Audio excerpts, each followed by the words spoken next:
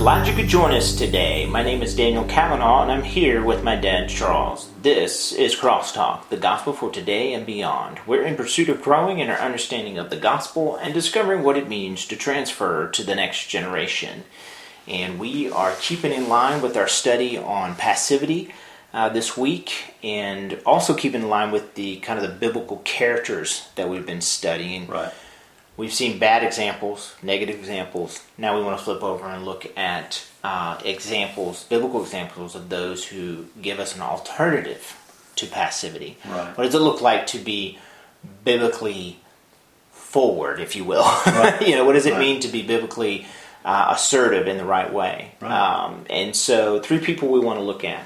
One is Samuel, one is Paul, and then obviously Christ, I think, is one that we could look at and learn from greatly. He was the ultimate proactive leader. Yes, no, absolutely. And understanding and full of grace. I think often we talk about that, and we'll get into this. We want to be gracious, we want to be kind. Oh, he was. Yeah. But he also was very clear. So jumping in here, we're going to look at Samuel. And let's just kind of, how does he give us an alternative to passivity? Well, Samuel becomes the prophet and priest of Israel, and he replaces Eli, who was very passive. He was a passive father, he was a passive leader among the people of God. And Samuel, God brings him in and pretty much trains him under Eli himself and creates a situation. But Samuel was leading when Saul became king. The people demanded a king. And Saul is the person we look at. There are a couple of chapters that we see. We've just moved out of the period of judges. So you had these judges leading and helping overcome enemies when the people of God had been disobedient to the Lord. Now we have a prophet and a priest who's acting kind of as a governor and a judge too. So the people ask for a king, and we get Saul. And a couple of instances happen that give Samuel the opportunity to illustrate for us, for the people of God, proactive leadership, non-passive leadership, an alternative to passive leadership. And one is in chapter 13 of 1 Samuel, the other is in chapter 15. Chapter 13 was an instance in which Samuel had promised that he would be in a certain amount of time with Saul before they went into battle. That time passed, it was the last day, and Saul got tired of waiting, and so he did something that might not seem all that big a deal to us, but he intruded into the priestly office, asked for a sacrifice, took it, offered it on an altar. About that time, Samuel shows up. He said, "What in the world are you doing?" Right. Second one was in chapter 15, in which the people of God were supposed to deal with a king by the name of Agag, who was a king of the Amalekites. The Amalekites had been extremely vicious. Agag and his people had hewn women, ripped open women, had just slaughtered, and it was horrible. And God had instructed Saul through Samuel, go in, wipe them out. Total wipe out. Right. What we would call genocide. Right. And Saul took them in. They didn't wipe everybody, didn't kill Agag, and saved some of the sheep and so forth back. So those are 2 instances. It'd be almost like not killing Hitler. Yeah, except that in our day we would probably have a trial and all that. It obviously it's cut and dry. This is a military thing. Right. This is the enemy. He's doing all his bad things. And it was commanded by God. So we're not going to have the ultimate court had been decided. A jury here. Right. But it would be similar in its intensity and emotion. And so in chapter 13 and 15, we see a couple of things that Samuel dealt with that leaders and we as Christians ought to deal with and not be passive about. One, we see how he dealt with pride. When you look at what Saul did in chapter 13, when he stepped into the priestly office, he was basically saying, I can do this, I'm good enough to do this, I don't have to wait on the priest. He did.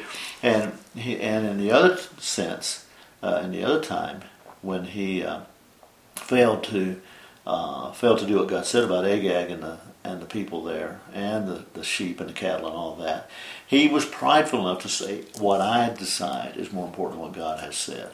Both times, which is the essence of sin, by the way. We think what we think is more important than what God says. So he deals with pride, and Samuel also deals with presumption to step into the priestly office, to refuse to kill someone that God has condemned, and he as king has the authority under God to take care of. He is presumptuous before the Lord. So I think it's interesting you bring up the issue of pride and also presumption, but pride is one of those things that I feel like is very difficult to approach.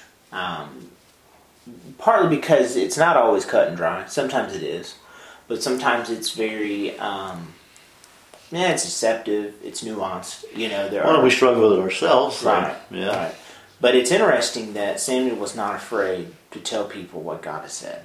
And he was not intimidated by Saul at all. He was a much bigger person. He was larger in stature. He was the king. I mean, he had an army. So that should be, I think, a lesson to us that doesn't matter what situation brings about. This is something that has to be dealt with. When we're talking about the people of God, and we're talking about the name of God and the glory of God, the will of God, the word of God, there's no place for human pride and human presumption. We must be active in addressing these issues, and Samuel was. Yeah, so we look at Samuel, but now we kind of move from the Old Testament into the New Testament, which I don't feel like we've spent a ton of time there when we look at the characters. And maybe the first person that comes to mind is Paul. I often say this: I don't know if we as a church people, a group of God's people, would have liked how Paul dealt with things. I mean, he was pretty forward.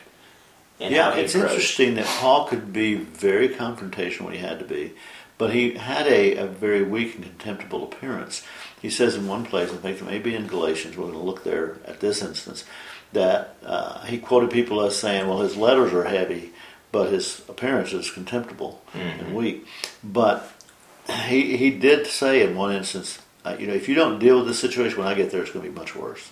So he may have appeared weak and contemptible, but he wasn't weak and contemptible. He was very active and not passive. In this particular instance, we have a situation which Paul describes what happened in a confrontation with Peter. Peter is the apostle to the Jews. Paul is the apostle to the Gentiles. There's this tension in the church over what Gentiles have to do to actually be saved, to be considered converted people, part of the church. Do they have to be circumcised? Do they have to do this? Do they have to stop eating certain things? And all that's going around. And Peter, when the Jews, or what Paul calls the circumcision, are not around, he eats with the Gentiles and fraternizes with them. When they showed up, he didn't. And so Paul describes to the Galatians how important this is. I don't think Paul would have just told a bad story on Peter. There was a purpose in this. We're going to see what it was. We see how Paul detected fear in Peter, and most specifically the fear of man, because he says he feared the circumcision. That's why he quit eating with and going to the houses of Gentiles. He feared the circumcision. It's fear of man. And we can't be passive about the fear of man. The fear of man brings a snare. Paul addressed that. We as the people of God, if we see that in our leaders and ourselves and those among us, it's something we need to address. Our wives should have the freedom to address to us if we're fearful of what people think more than what God has said. Our husbands ought to have the freedom to do the same thing.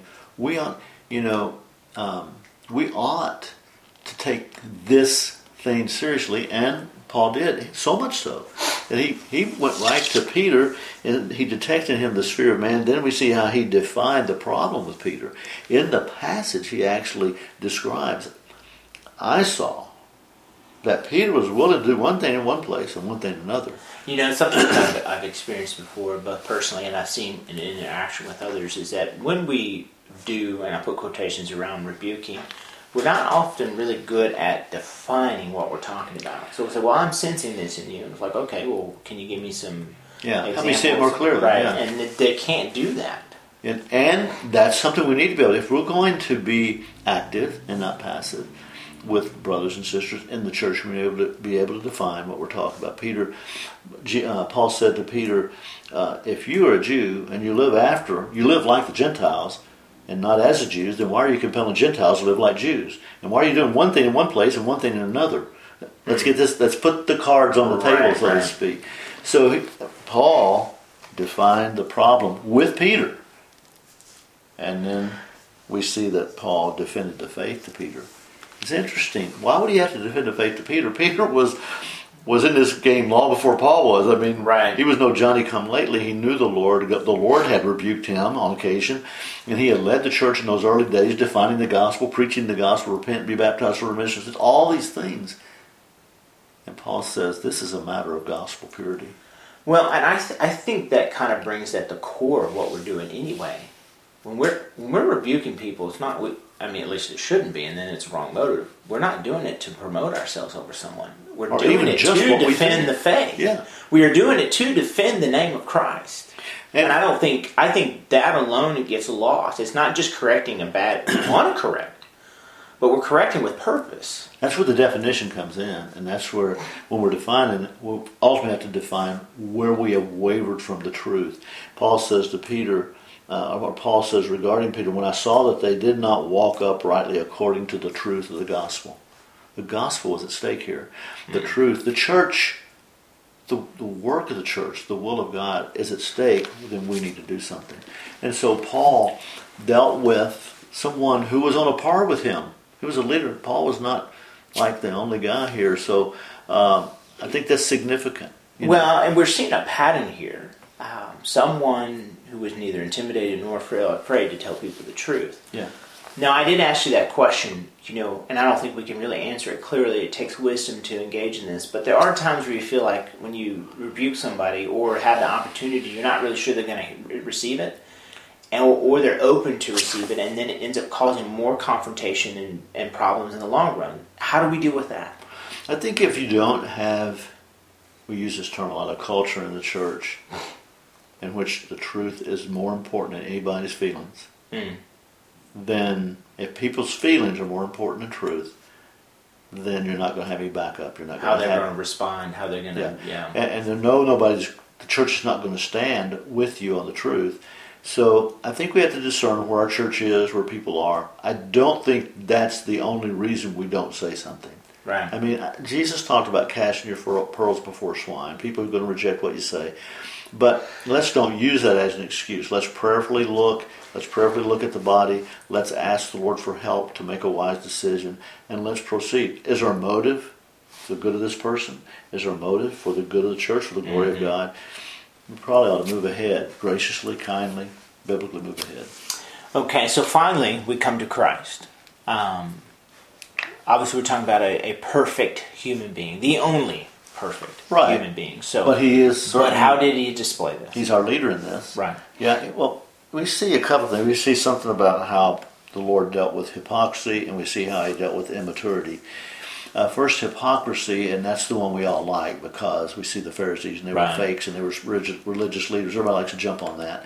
Well, and it's interesting. The Pharisees get used so much as an example within the church, and I think it's a valid example, but sometimes it can be overused. They were within the Christian or the religious community, the Jewish community, and he called them a brood of snakes, the Sadducees. He addressed their hypocrisy, you hypocrites, you brood of snakes. He also addressed hypocrisy with the money changers.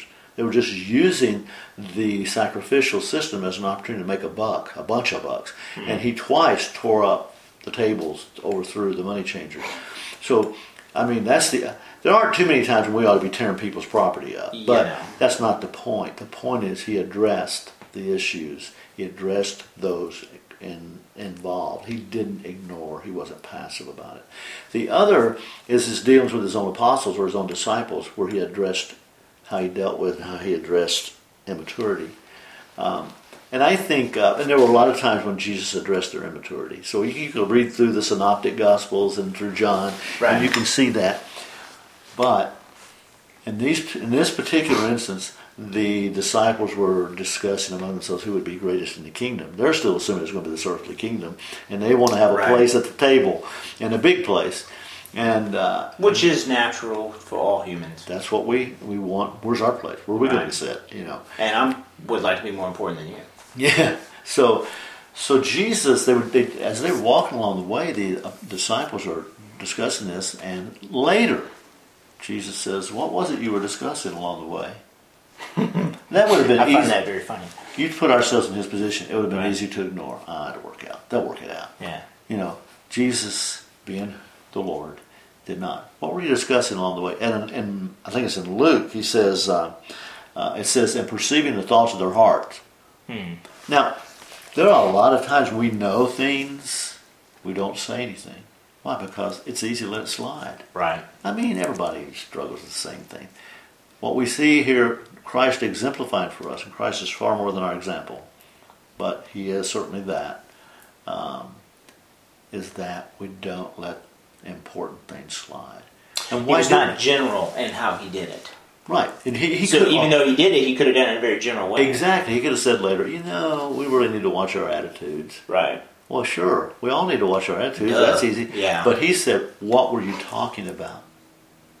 Can you imagine? I cannot imagine the look on those guys' face when they said they're all like, "What the?" Yeah. Hey, someone who sent our mail to him, Right. Who snooped? Jesus did not, to use a modern phrase, get off on making people uncomfortable. No. He didn't get his jollies by buttonholing people. This was for their good and for the glory of the Lord. And so that's our motive. Well, it had a lot of implications. It had church implications. It had gospel implications. He's preparing them to lead this church that's Yes. coming. Yeah, exactly. So if we want a pure church, a holy church, the glory of Christ, the gospel to go forward, these things matter. We can't let them slide. Our leaders can't let them slide. If you're a pastor, if you're an elder, you can't let these things slide. We've got to address these things. And do we do it all at once and all by ourselves? No, we've got to start doing it. We've got to start somewhere. We need to start soon. So passivity. Next time we're on, we want to talk some more about how to address passivity in the church. And you and I talked, you made this comment, really, when it comes down to it, passivity is the issue in a lot of our problems in the church. Yeah, whether it's leadership, whether it's communal fellowship among the people just not caring, people of God. It's either way. So, and unfortunately, we're out of time. Right. But we're going to pick this back up next week, and More we're going to talk later, about yes. it again. So, very good, and we are very grateful for people joining us. So, we do look forward to being with you next week. Crosstalk is a production of Vision for Living Ministries. This is a free resource, but if you would like to support us, you can do so by visiting visionforliving.org/support. For more information on Vision for Living Ministries, visit our website where you will find other resources, including our blog. You can also find us on Facebook or follow us on Twitter at twitter.com/free4l.